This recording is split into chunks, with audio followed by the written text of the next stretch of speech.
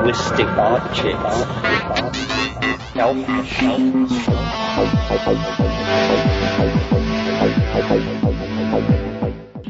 Greetings from Cyberdelic Space. This is Lorenzo, and I'm your host here in the Psychedelic Salon. And again, I want to begin by thanking some people who have sent in some of their hard-earned cash to help offset the expenses that we encounter here in producing these podcasts. And those wonderful saloners are Zachary W., Patrick E., Alan T., Anthony D., and Sarah G. Almost rhymes, doesn't it? And in addition, I've received quite a few emails from other saloners who somehow feel bad because they haven't sent in a donation. So once again, let me say that you shouldn't worry about that. Right now, I have enough set aside from donations to keep things humming along nicely for at least another 6 or 7 months. And beyond that, I'm hoping that the sales of my new book will take care of us. As the release date gets a little closer, I'll fill in more details. But my current plan is to sell it as an audiobook for around $12. And if I sell a dozen or so a month, the salon can continue on indefinitely without anybody feeling bad about sending in a donation or not. What is a lot of help right now is exactly what many of our fellow saloners are also doing. And that is to let their friends know about these podcasts and to encourage them to give them a listen. And by the way, if you're introducing somebody to the salon who has not yet heard Terence McKenna, I suggest that you get them started with the Valley of Novelty series in podcasts number 27 through 36. And please, Zachary, Patrick, Alan, Anthony, and Sarah, and all the rest of our wonderful donors, I hope you don't think I'm making light of your wonderful contributions. That isn't my intention at all. I sincerely appreciate your help, and all I'm trying to say here is that there are a lot of ways to become involved with the salon, and you don't have to make a financial donation to do so, particularly if you're strapped for funds like most of us are right now. In fact, one of the best things I know you can do is to become involved in the forums over at thegrowreport.com. Not just the salon's forum, but all of them are very interesting, and I think you'll find some of the best-tuned psychedelic minds that there are anywhere on the net over there at thegrowreport.com. So thank you one and all for being part of this grand worldwide psychedelic community. And now let's get on with today's program. As you already know, I titled this program Surfing Finnegan's Wake Part 2. But I only did that to let you know that this is the continuation of last week's program, because a more accurate title might be something like Surfing Marshall McLuhan, and I think you'll see what I mean in just a few seconds. Until just now, I had never taken the time to listen to the end of this lecture, and so was really taken for a nice surprise at the way it ended, with him going on a rant about war and the ways in which television has changed us. I thought I was going to hear more about James Joyce and wound up feeling like I was at some kind of a rally or something. But why am I talking about it? Let's just rejoin Terence where he left off in the last podcast, just as he was beginning to read another passage from Finnegan's Wake.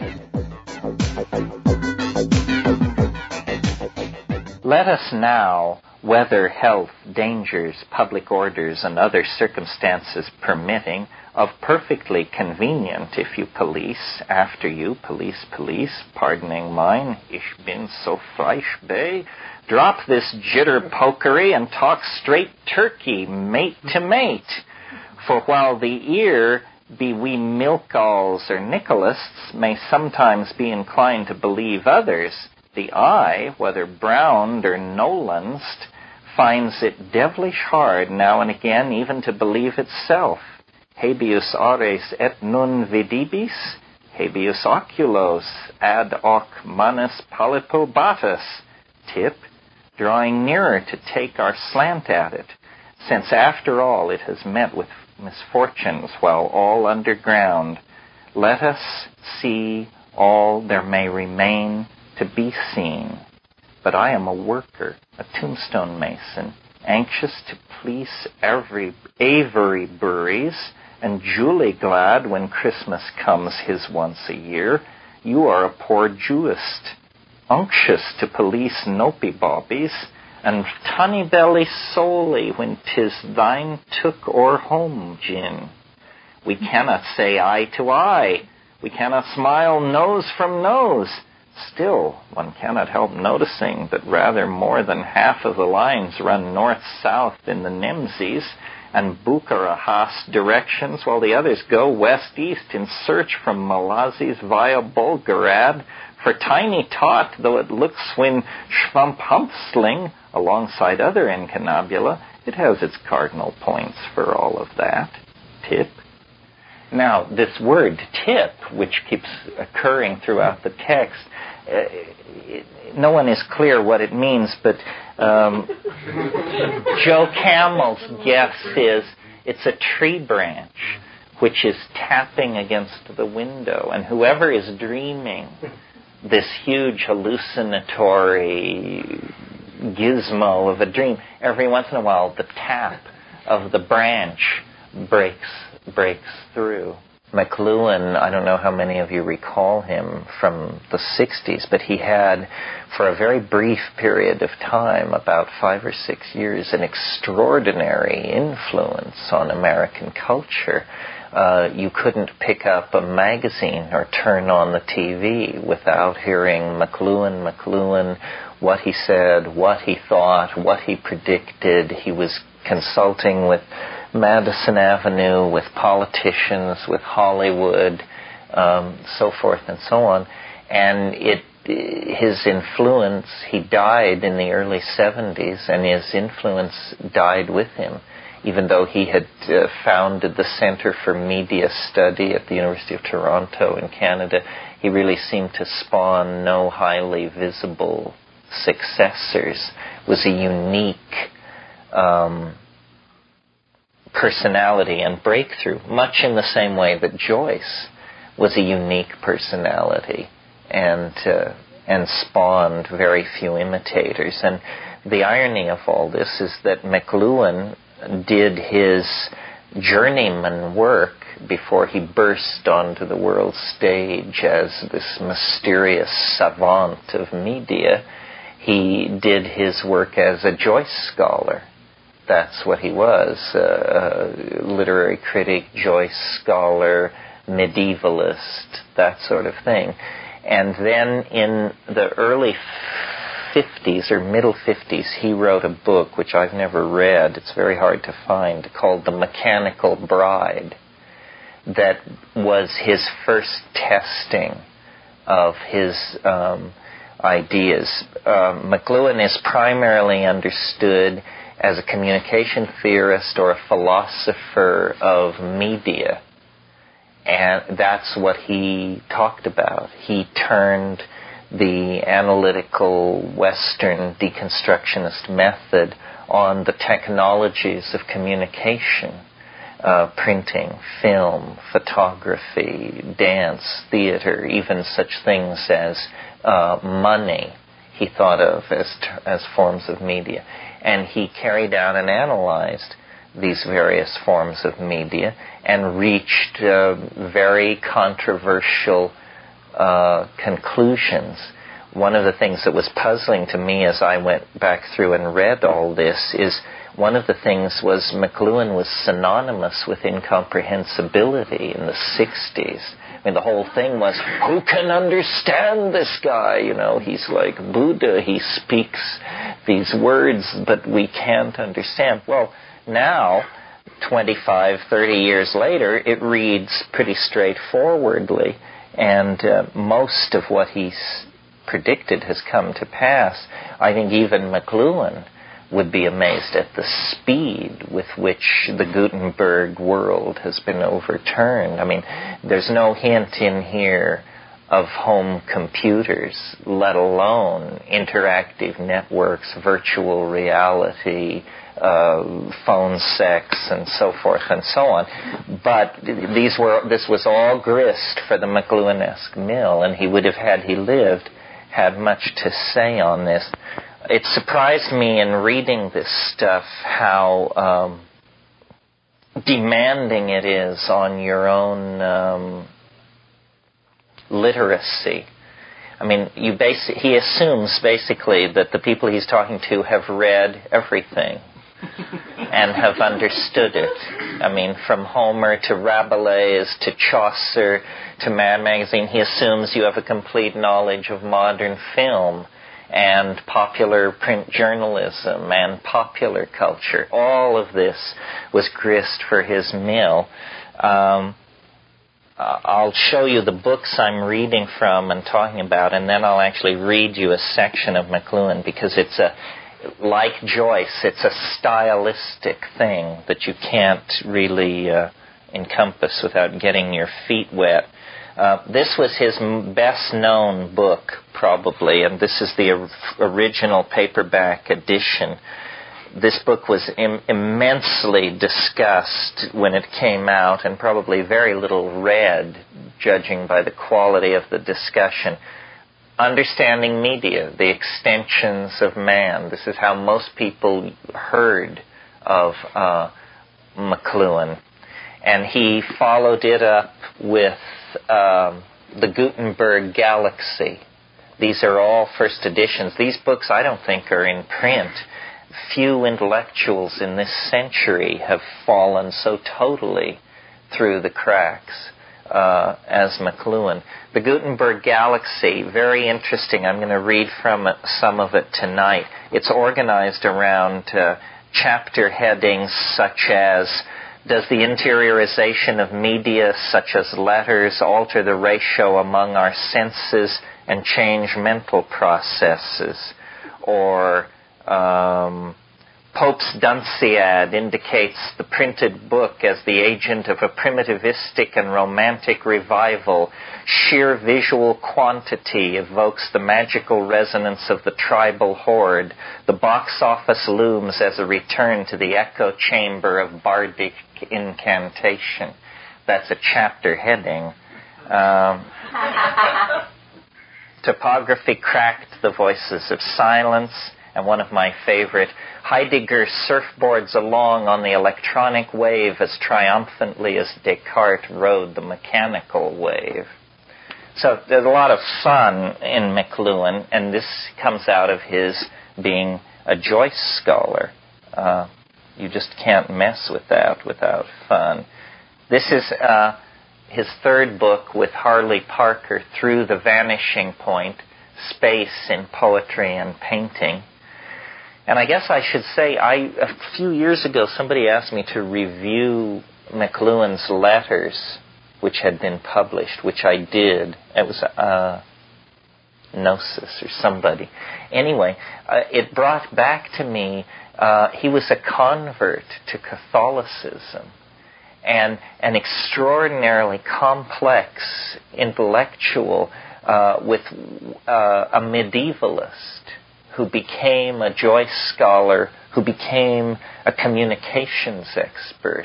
And in McLuhan there is a very deep strain of nostalgia for the essence of the medieval world, of what he called manuscript culture. And essentially his entire output is a critique of print and of the impact of print on culture. And I think, though he attempted to be fairly even-handed, his final resolution of all this was that it had many detrimental and distorting effects on the Western mind. This is another little book he published back in the heyday, and he experimented with topographic layout, somewhat hearkening back to the Surrealists, whom he discusses a great deal. And there was something about, it was his fascination with topographical layout that also brought him into such congruence with the wake. So let me read you a section from the Gutenberg Galaxy that is both interesting to think about, or, if you can't understand it, then an interesting example of what McLuhan's style was like, and what I mean by that he was an extraordinarily demanding intellectual. He doesn't cut you much slack. This is a short section called "Only a Fraction of the History of Literacy Has Been Typographic." Till now, we have been concerned mostly with the written word as it transfers or translates the audio-tactile space of sacral, non-literate man into the visual space of civilized or literate or profane man. Once this transfer or metamorphosis occurs, we are soon in the world of books, scribal or typographic. The rest of our concern will be with books, written and printed, and the results for learning and society. From the 5th century BC to the 15th century AD, the book was a scribal product. Only 1/3 of the history of the book in the Western world has been typographic. It is not incongruous, therefore, to say, as G.S. Brett does in Psychology, Ancient and Modern, and here's the quote, "The idea that knowledge is essentially book learning seems to be a very modern view, probably derived from the medieval distinctions between clerk and layman, with additional emphasis provided by the literary character of the rather fantastic humanism of the 16th century. The original and natural idea of knowledge is that of cunning, or the possession of wits. Odysseus is the original type of thinker, a man of many ideas, who could overcome the Cyclops and achieve a significant triumph of mind over matter. Knowledge is thus a capacity for overcoming the difficulties of life and achieving success in this world." So that closes the quote.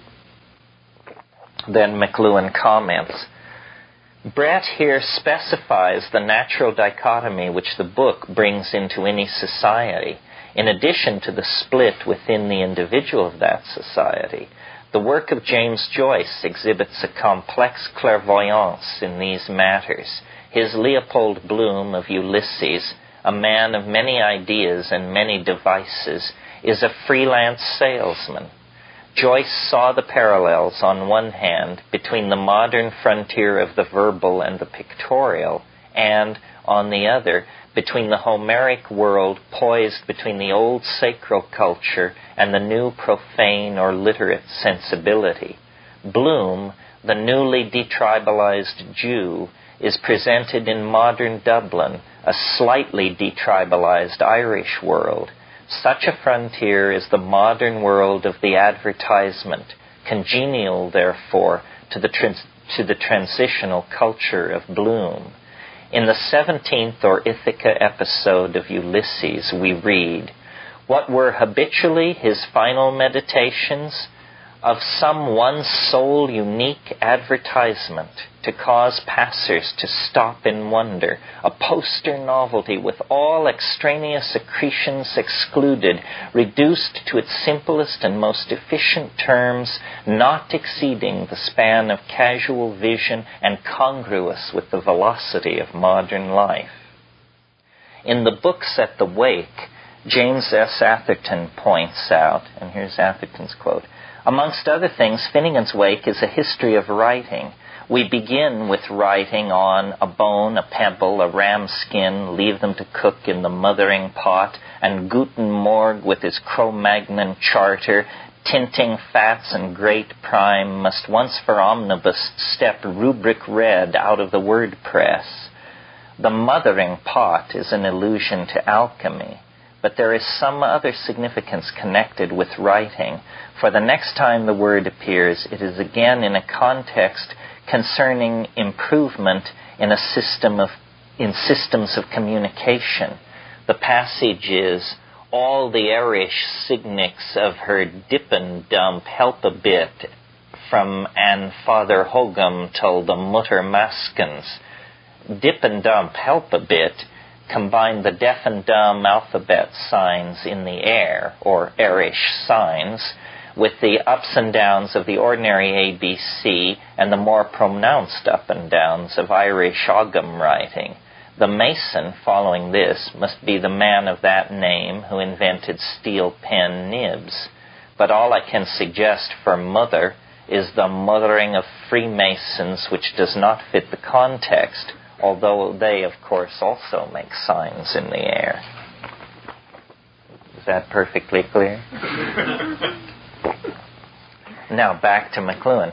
Guten Morgen, with his Cro-Magnon charter, expounds by mythic gloss the fact that writing meant the emergence of the caveman or sacral man from the audio world of simultaneous resonance into the profane world of daylight.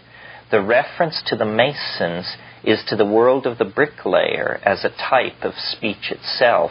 On the second page of The Wake, Joyce is making a mosaic, an Achilles shield, as it were, of all the themes and modes of human speech and communication. Beugmeister Finnegan of the stuttering hand, Freeman's Maurer lived in the broadest way imarginable in his rush-lit too far back for massages, before Joshuan judges had given us numbers. Joyce is, in The Wake, making his own Altamira cave drawings of the entire history of the human mind in terms of its basic gestures and postures during all phases of human culture and technology. As his title indicates, he saw that the wake of human progress can disappear again into the night of sacral or auditory man. The fin cycle of tribal institutions can return in the electric age, but if again, then let's make it awake, or both. Joyce could see no advantage in our remaining locked up in each cultural cycle as in a trance or dream. He discovered the means of living simultaneously in all cultural modes while quite conscious. This means he cites for such self-awareness and correction of cultural bias in his kaleidoscope. This term indicates the interplay in colloidal mixture of all components of human technology as they extend our senses and shift their ratios in the social kaleidoscope of cultural clash. Deor, savage, the oral or sacral, scope, the visual or profane and civilized. So, that's his comment. Only a fraction of the history of literacy has been typographic. These people, Joyce, to some degree Pound, McLuhan, they were the prophets of the world in which we now stand. The world of integrated, interactive media, extraordinary data retrieval that erases the 17th century notion of the unconscious. Nothing is now unconscious if your data search commands are powerful enough. And the remaking of the human image that required centuries for print, the transition that we talked about in here from scribal culture to true book culture occupied 500 years. The transition from book culture to electronic culture has occurred in less than 50 years.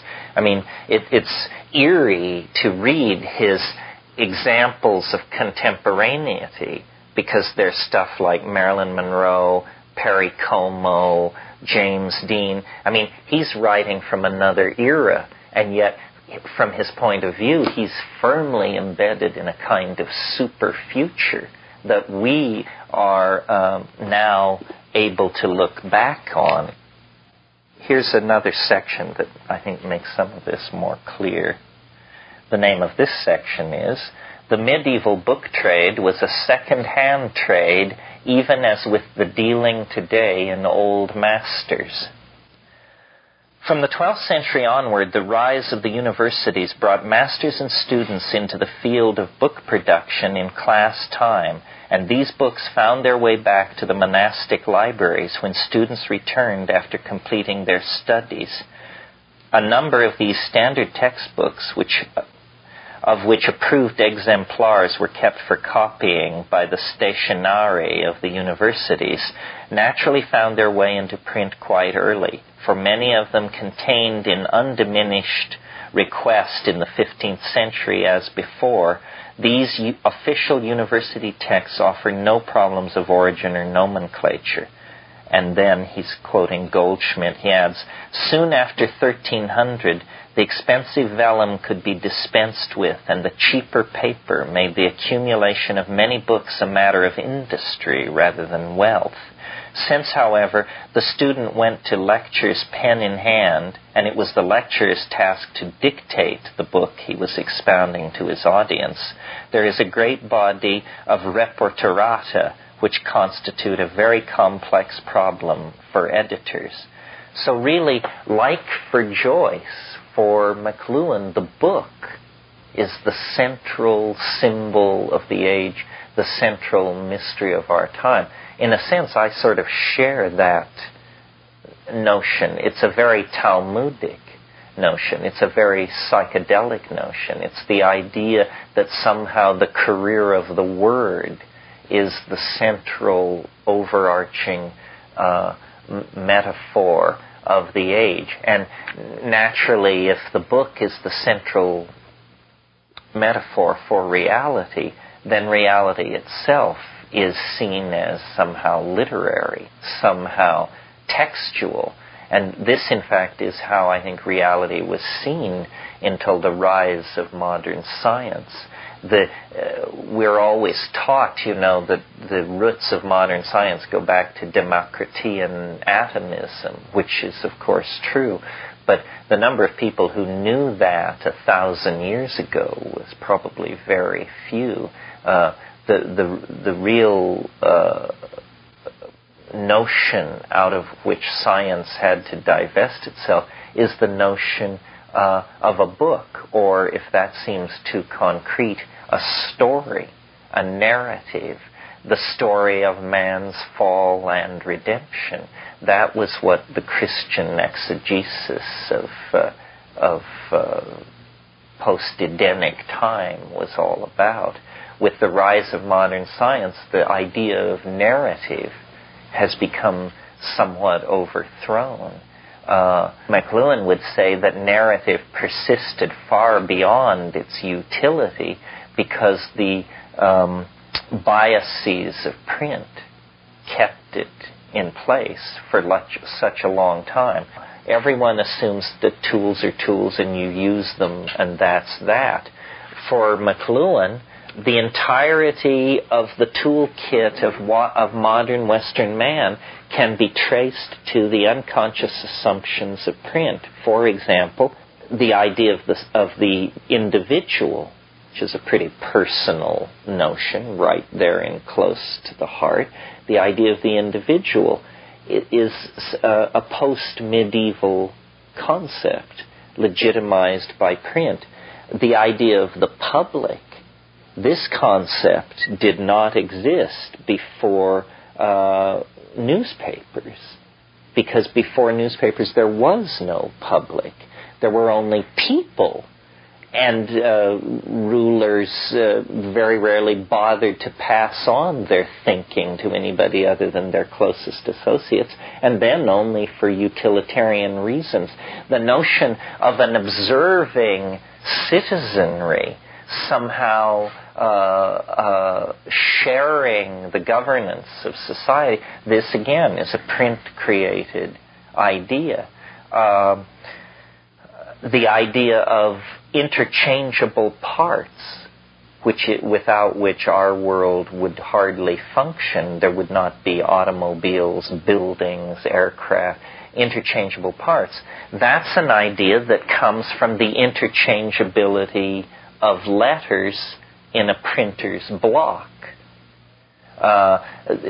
All that was the first industry to ever utilize the concept of easily reformulated subunits. And it's strange, the Chinese get credit for inventing printing thousands and thousands of years before Europe, but they would carve a single block of wood and print it. They didn't get the notion of movable type. And movable type, the distribution of books becomes the paradigmatic model for the distribution of any product. It's produced, it's edited, it's manufactured, it's sold, and then sequels are spawned. All products have followed this model, but books were one of the earliest mass manufactured objects to be put through this cycle. Modern city planning, the linearity of it, the way in which land surveys are carried out, these are all unconscious biases imbibed from the world of print. And they make sense if you're a print head. But one of the peculiar things, notice that animals do not possess language. Many human societies do not possess writing. And very few human societies, and only 2 on Earth, invented printing. And yet once invented, it feeds back into the evolution of social structures and defines everything. And yet it's an extraordinary artificiality. And we have been imprisoned in it for hundreds and hundreds of years now. Now it is breaking down. And we are changing to a different sensory ratio. And you might suppose, if you hadn't given this a lot of thought, that the new electronic media, television, and so forth, would carry us into an entirely different sensory ratio. McLuhan felt differently. He felt that it was restoring us to a medieval sensory ratio. He felt that a television screen is much more like an illuminated manuscript than a page of print. The distinction may seem subtle at first, but if you're looking at an illuminated medieval manuscript, notice I said looking, you must look in order to understand. Reading is not looking. Reading is an entirely different kind of behavior. As a child, you learn what an E looks like, what a printed lowercase e looks like. After seeing 20, 100, 1,000, 10,000, you know what it looks like. You have an expectation of the gestalt of the lowercase e, and nobody opens a book and looks at print unless there's some extraordinary abstract discussion going on. We read print, but we look at manuscript because manuscript carries the intrinsic signification of the individual who made it. And his or her idiosyncrasies have to be parsed through to get the meaning. Similarly with television, television is a very low resolution media. I mean, these are little pieces of light, pixels flying back and forth, and they must be looked at. They cannot be read. And it's an extraordinarily engaging process. That's why it creates an entirely different set of social biases than print does. And McLuhan called these biases, and this was the one distinction or one idea of his that made its way into popular culture. He distinguished between what he called hot and cold media. And usually people botch this every time because nobody really, to this day, understands exactly what he meant. So let me read you a little bit about this distinction. This is in Chapter 2 of Understanding Media, and Chapter 2 is called Media, Hot and Cold. The rise of the waltz, explained Kurt Sachs in The World History of the Dance, was a result of that longing for truth, simplicity, closeness to nature, and primitivism with which the last 2/3 of the 18th century fulfilled. In the century of jazz, we are likely to overlook the emergence of the waltz as a hot and explosive human expression that broke through the formal feudal barriers of courtly and choral dance styles. But obviously it was, when you contrast it to what came before. There is a basic principle that distinguishes a hot medium like radio from a cool one like the telephone, or a hot medium like the movie from a cool one like TV. A hot medium is one that extends one single sense in high definition. High definition is the state of being well filled with data. I love that. A photograph is visually high definition. A cartoon is low definition simply because very little visual information is provided. Telephone is a cool medium, or one of low definition, because the ear is given a meager amount of information. And speech is a cool medium of low definition, because so little is given and so much has to be filled in by the listener. On the other hand, hot media do not leave so much to be filled in or completed by the audience. Hot media are, therefore, low in participation, and cool media are high in participation or completion by the audience. Naturally, therefore, a hot medium like the radio has very different effects on the user from a cool medium like the television.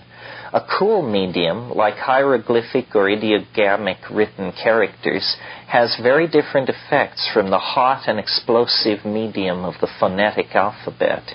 The alphabet, when pushed to a high degree of abstract visual intensity, became typography.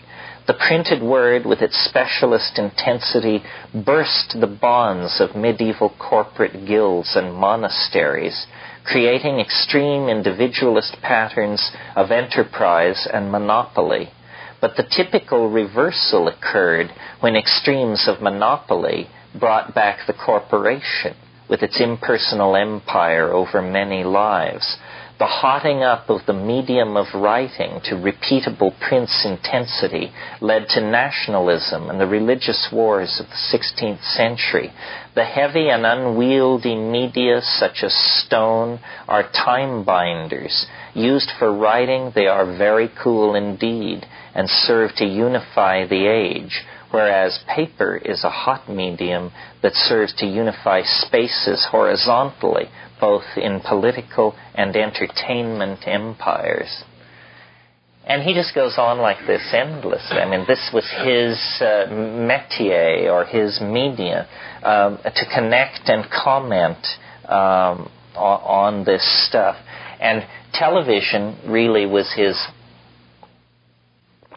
both his own media for reaching a very large audience. In fact, I remember the excitement that swept through. I didn't even have a television. I was living in Berkeley at the time, and somebody said, we have to go up to the student union at 6 o'clock because Mike Wallace is interviewing Marshall McLuhan.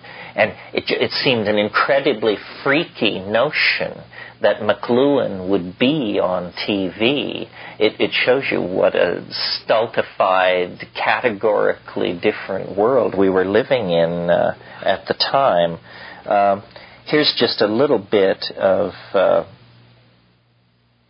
McLuhan on television. This is chapter 31 of Understanding Media, The Timid Giant.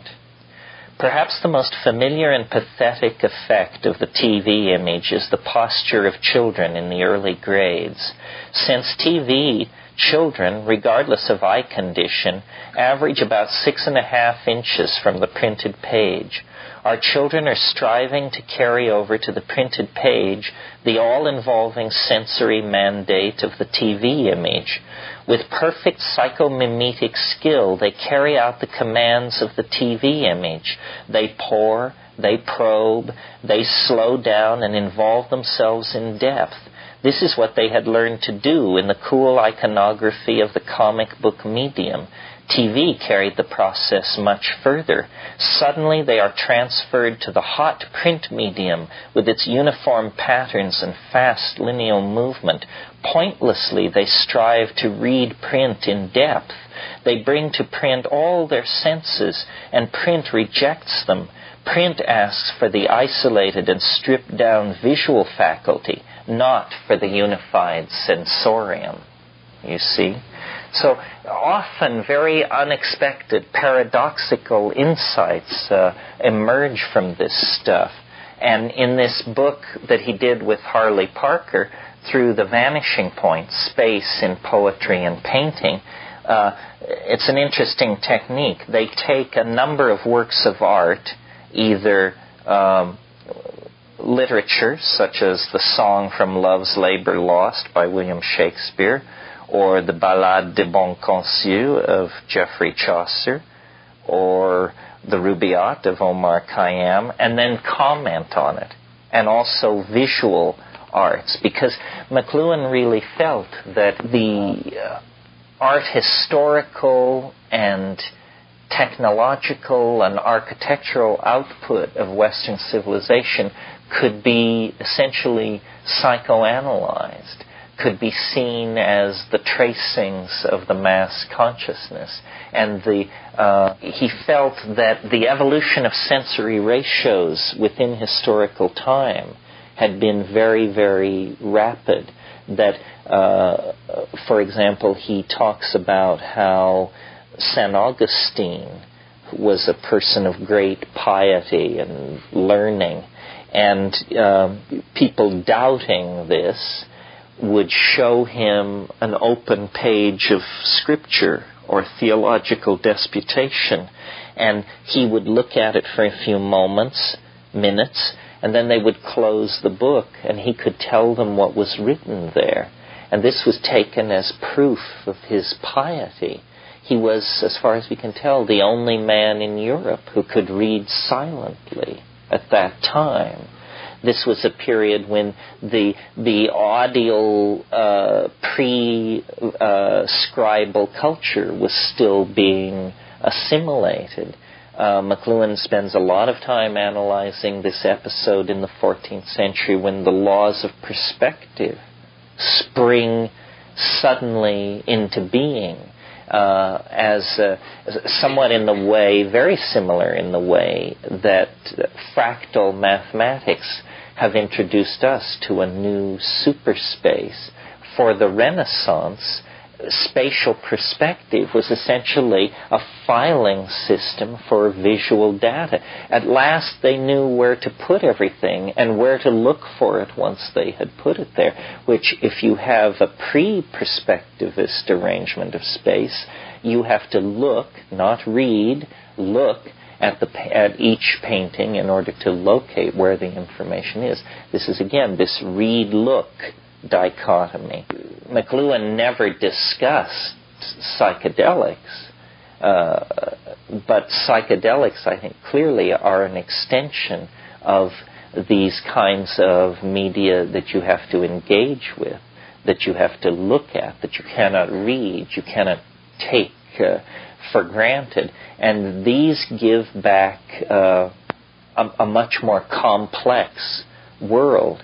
I mean, notice that the world created by print is a world of gestalts, buildings, highways, bridges. We know how these things are supposed to look. We don't experience astonishment each time we enter a home or an institutional edifice. There is a built-in set of syntactical expectations in linear space. And when those are violated, this is very noticeable and becomes the basis for architectural or design innovation or something like that. I think that what's happening, and I think that this would be McLuhan's take, is that all of these new media that attempt to suppress the appurtenances of media are in fact having the effect of returning us to an archaic sensory ratio. And McLuhan was on to this. He is the one who coined the phrase electronic feudalism. And he felt that we were headed back toward a medieval sensory ratio because he saw television as like manuscript. But I think had he lived into the era of VR, psilocybin, HD TV, and implants, he would have seen we're not reaching back to the medieval. That was simply a stepping stone to the archaic, and that we are going beyond the entire domain of scribal humanity and actually reaching back to a shamanic, feeling-toned kind of thing. And all of the breakdown of linearity that you see in the 20th century, abstract expressionism, Dada, jazz, rock and roll, non-figurative painting, LSD, all of these things on one level can be seen as I've said, as harking back to the archaic. But on another level, what they can be seen as are new behaviors emerging as the cloud of print constellated constipation is lifted. It's breaking down. An interesting question that we would put to McLuhan if we had him here tonight, I think, is to what degree can what he said about television not be applied to HD TV? It seems to me that HD TV is television without the biases of TV. And, a perfect medium is an invisible. A perfect media is an invisible media. And print is the least invisible of all media. I mean, print is an incredible Rube Goldberg invention for conveying information. Here's McLuhan on this same subject rather than me dwelling on it. This is from the Gutenberg Galaxy. This is a section called "A Theory of Cultural Change is Impossible Without Knowledge of the Changing Sense Ratios Effected by Various Externalizations of Our Senses," in other words, by media. It is very much worth dwelling on this matter, since we can see that from the invention of the alphabet, there has been a continuous drive in the Western world toward the separation of the senses, of functions, of operations, of states emotional and political, as well as of tasks, a fragmentation which terminated, thought Durkheim, in the anomie of the 19th century. The paradox presented by Professor von Bexy is that the two-dimensional mosaic is in fact a multidimensional world of interstructural resonance. It is the three-dimensional world of pictorial space that is indeed an abstract illusion built on the intense separation of the visual from the other senses. There is here no question of values or preferences. It is necessary, however, for any other kind of understanding to know why primitive drawing is two-dimensional, whereas the drawing and painting of literate human beings tends toward perspective. Without this knowledge, we cannot grasp why people ever cease to be primitive or audio-tactile in their sense bias, nor could we ever understand why men have sense saison, that's in quotes, abandoned the visual in favor of the audio-tactile modes of awareness and of organization of experience. This matter clarified, we can much more easily approach the role of alphabet and of printing in giving a dominant role to the visual sense in language and art, and in the entire range of social and political life. For until we have upgraded the visual component, communities know only a tribal structure. The detribalizing of the individual has, in the past at least, depended on an intense visual life fostered by literacy, and by literacy of the alphabetic kind alone. For alphabetic writing is not unique, but late. There had been much writing before it. In fact, Any people that ceases to be nomadic and pursues sedentary modes of work is ready to invent writing.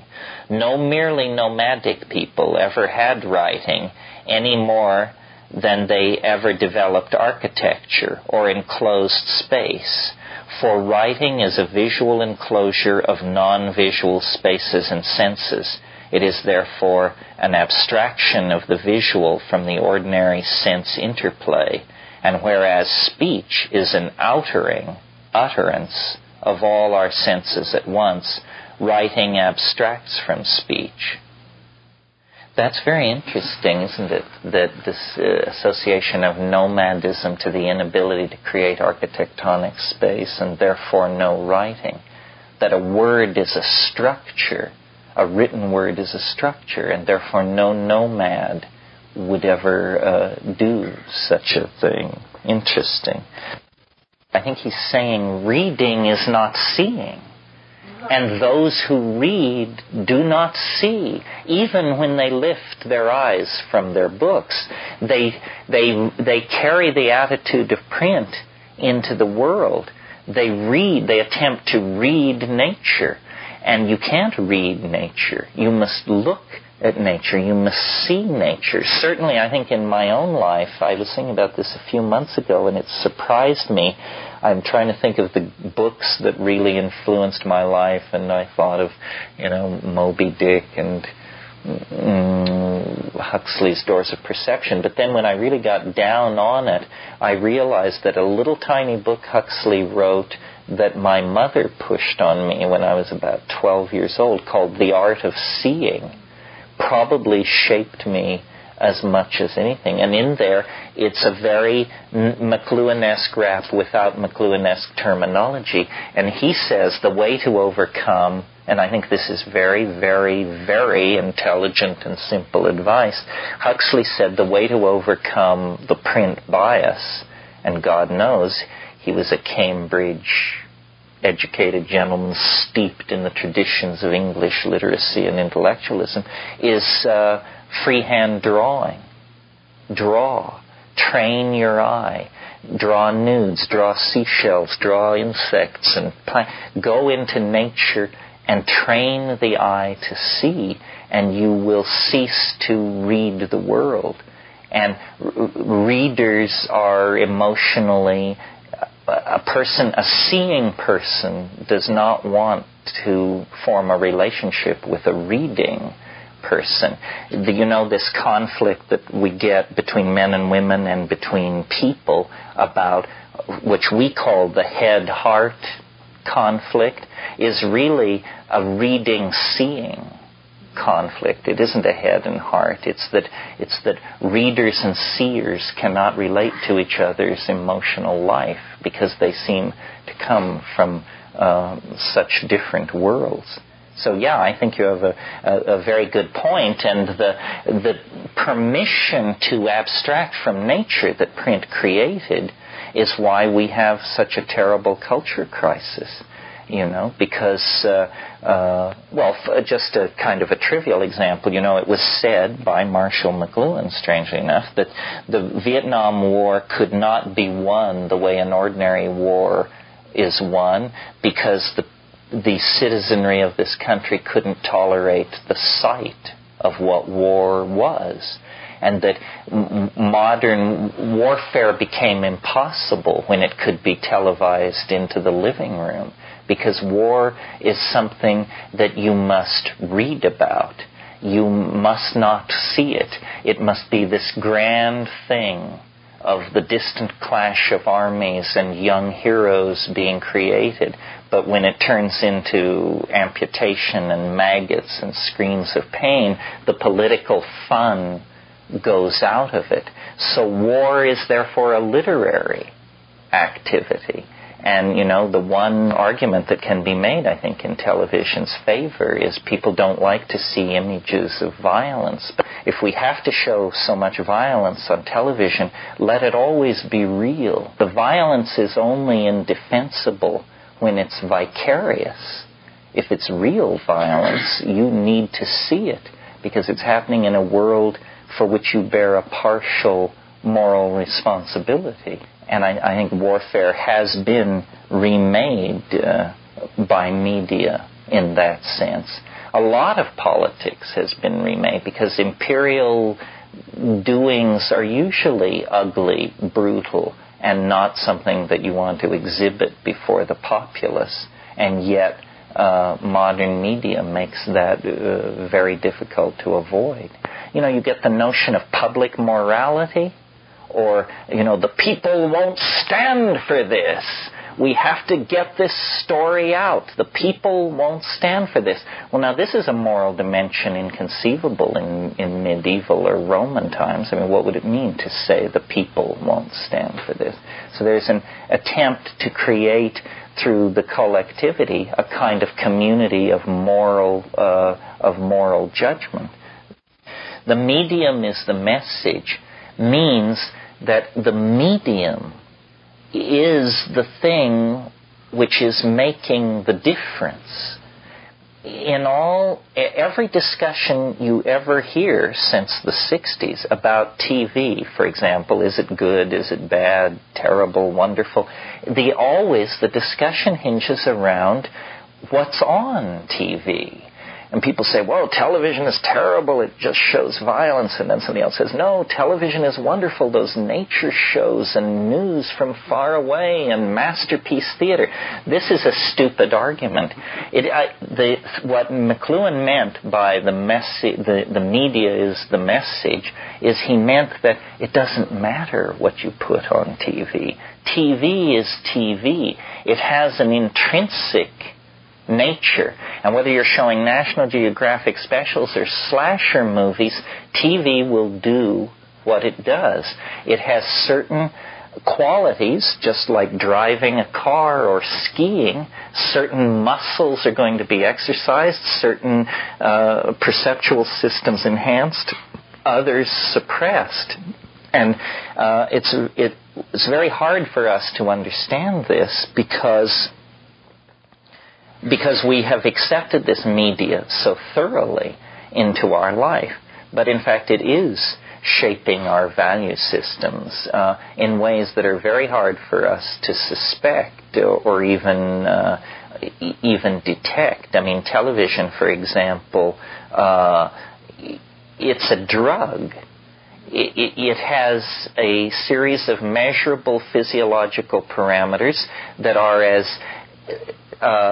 intrinsically its signature as the parameters of heroin are its signature. I mean, you sit somebody down in front of a TV set and turn it on.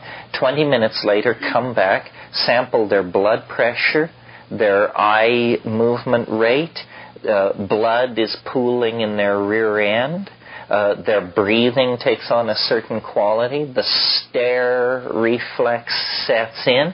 I mean, they are thoroughly zoned on a drug. And when you think about the fact that the average American watches 6.5 hours of television a day, imagine if a drug had been introduced in 1948 that we all spent 6.5 hours per day on average watching. And the one thing about drugs in their defense is that it's very hard to diddle the message. A drug is a mirror, but television isn't a mirror. Television is a billboard, and anybody who pays their money can put their message into the trip. This is an extraordinarily insidious situation. What McLuhan wanted to become, I think, was the founder of a general new sophistication about media. And he was essentially parodied to death by, guess what? Media. They made of him an icon of cultural incomprehensibility. Not since Einstein have you been so pre-programmed in advance to believe you ain't going to understand this guy. And that's what they said about McLuhan, and consequently his message and his insight failed. We will have to reinvent McLuhan around the turn of the century because we are producing forms of media of such interactive power and potential social impact that we're going to have to go back and rethink all of this. You're listening to the Psychedelic Salon, where people are changing their lives one thought at a time. So, what do you think about where this talk ended up? It took me by surprise, I'll tell you. A pleasant surprise, to be sure, but it almost sounded like Terence had given that rap just last week. Let me just read back to you a little bit of what he said just now. Imagine if a drug had been introduced in 1948 that we all spent 6.5 hours per day, on average, watching. And the one thing about drugs, in their defense, is that it's very hard to diddle the message. A drug is a mirror, but a television isn't a mirror. Television is a billboard, and anybody who pays their money can put their message into the trip. This is an extraordinarily insidious situation. And what a perfect time it is to be reminded that television is a hard drug. And now, more than ever, you might want to be extremely careful about having it on too much of the time. Because if you do, you're going to be inundated with images of Barack Obama. I know these are difficult times, and I know that he thinks he's doing the right thing by bouncing from show to show to give the unwashed masses their feel-good moment for the day. But I have to admit that I'm getting a little nervous seeing him featured all day, every day, and not just on the news anymore. But, hey, that's enough of my paranoia. Let's move along here. Nothing to see. By the way, now that we have Amazon to find old books for us, all of those old McLuhan books that Terence mentioned just now are available once again. And I'll try to remember to put links to a few of them along with the program notes for this podcast, which, you can find, of course, at psychedelicsalon.org. And just so that you know I haven't lost my interest in trivia, when I was typing Terence's line for the program notes, where he called print a Rube Goldberg invention, I had to look up the spelling of Mr. Goldberg's name to be sure I had it right. A name I've always heard in conjunction with disparaging remarks like that, I must add. And what I learned was that besides being associated with goofy inventions that he drew in his cartoons, he was also a Pulitzer Prize-winning political cartoonist. Now, while that doesn't have anything to do with what we're talking about today, I just wanted to do my part in seeing that some of Mr. Goldberg's more positive accomplishments are also remembered. Now, I'm going to keep my remarks kind of brief here at the end, but one thing I do want to mention is that I would hope some of my fellow podcasters would be a little more careful in what they are saying about our sacred medicines. For example, I recently heard a conversation on one of the podcasts that I listened to where the discussion turned to the cancerous tumor that took Terence McKenna's life. And they were speculating that he must have done so many psychedelics that they were the cause of his cancer.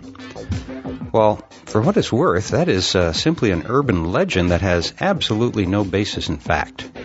If you listen carefully to his talks, you'll discover that Terence didn't use psychedelics very frequently, particularly in the last decade or so of his life.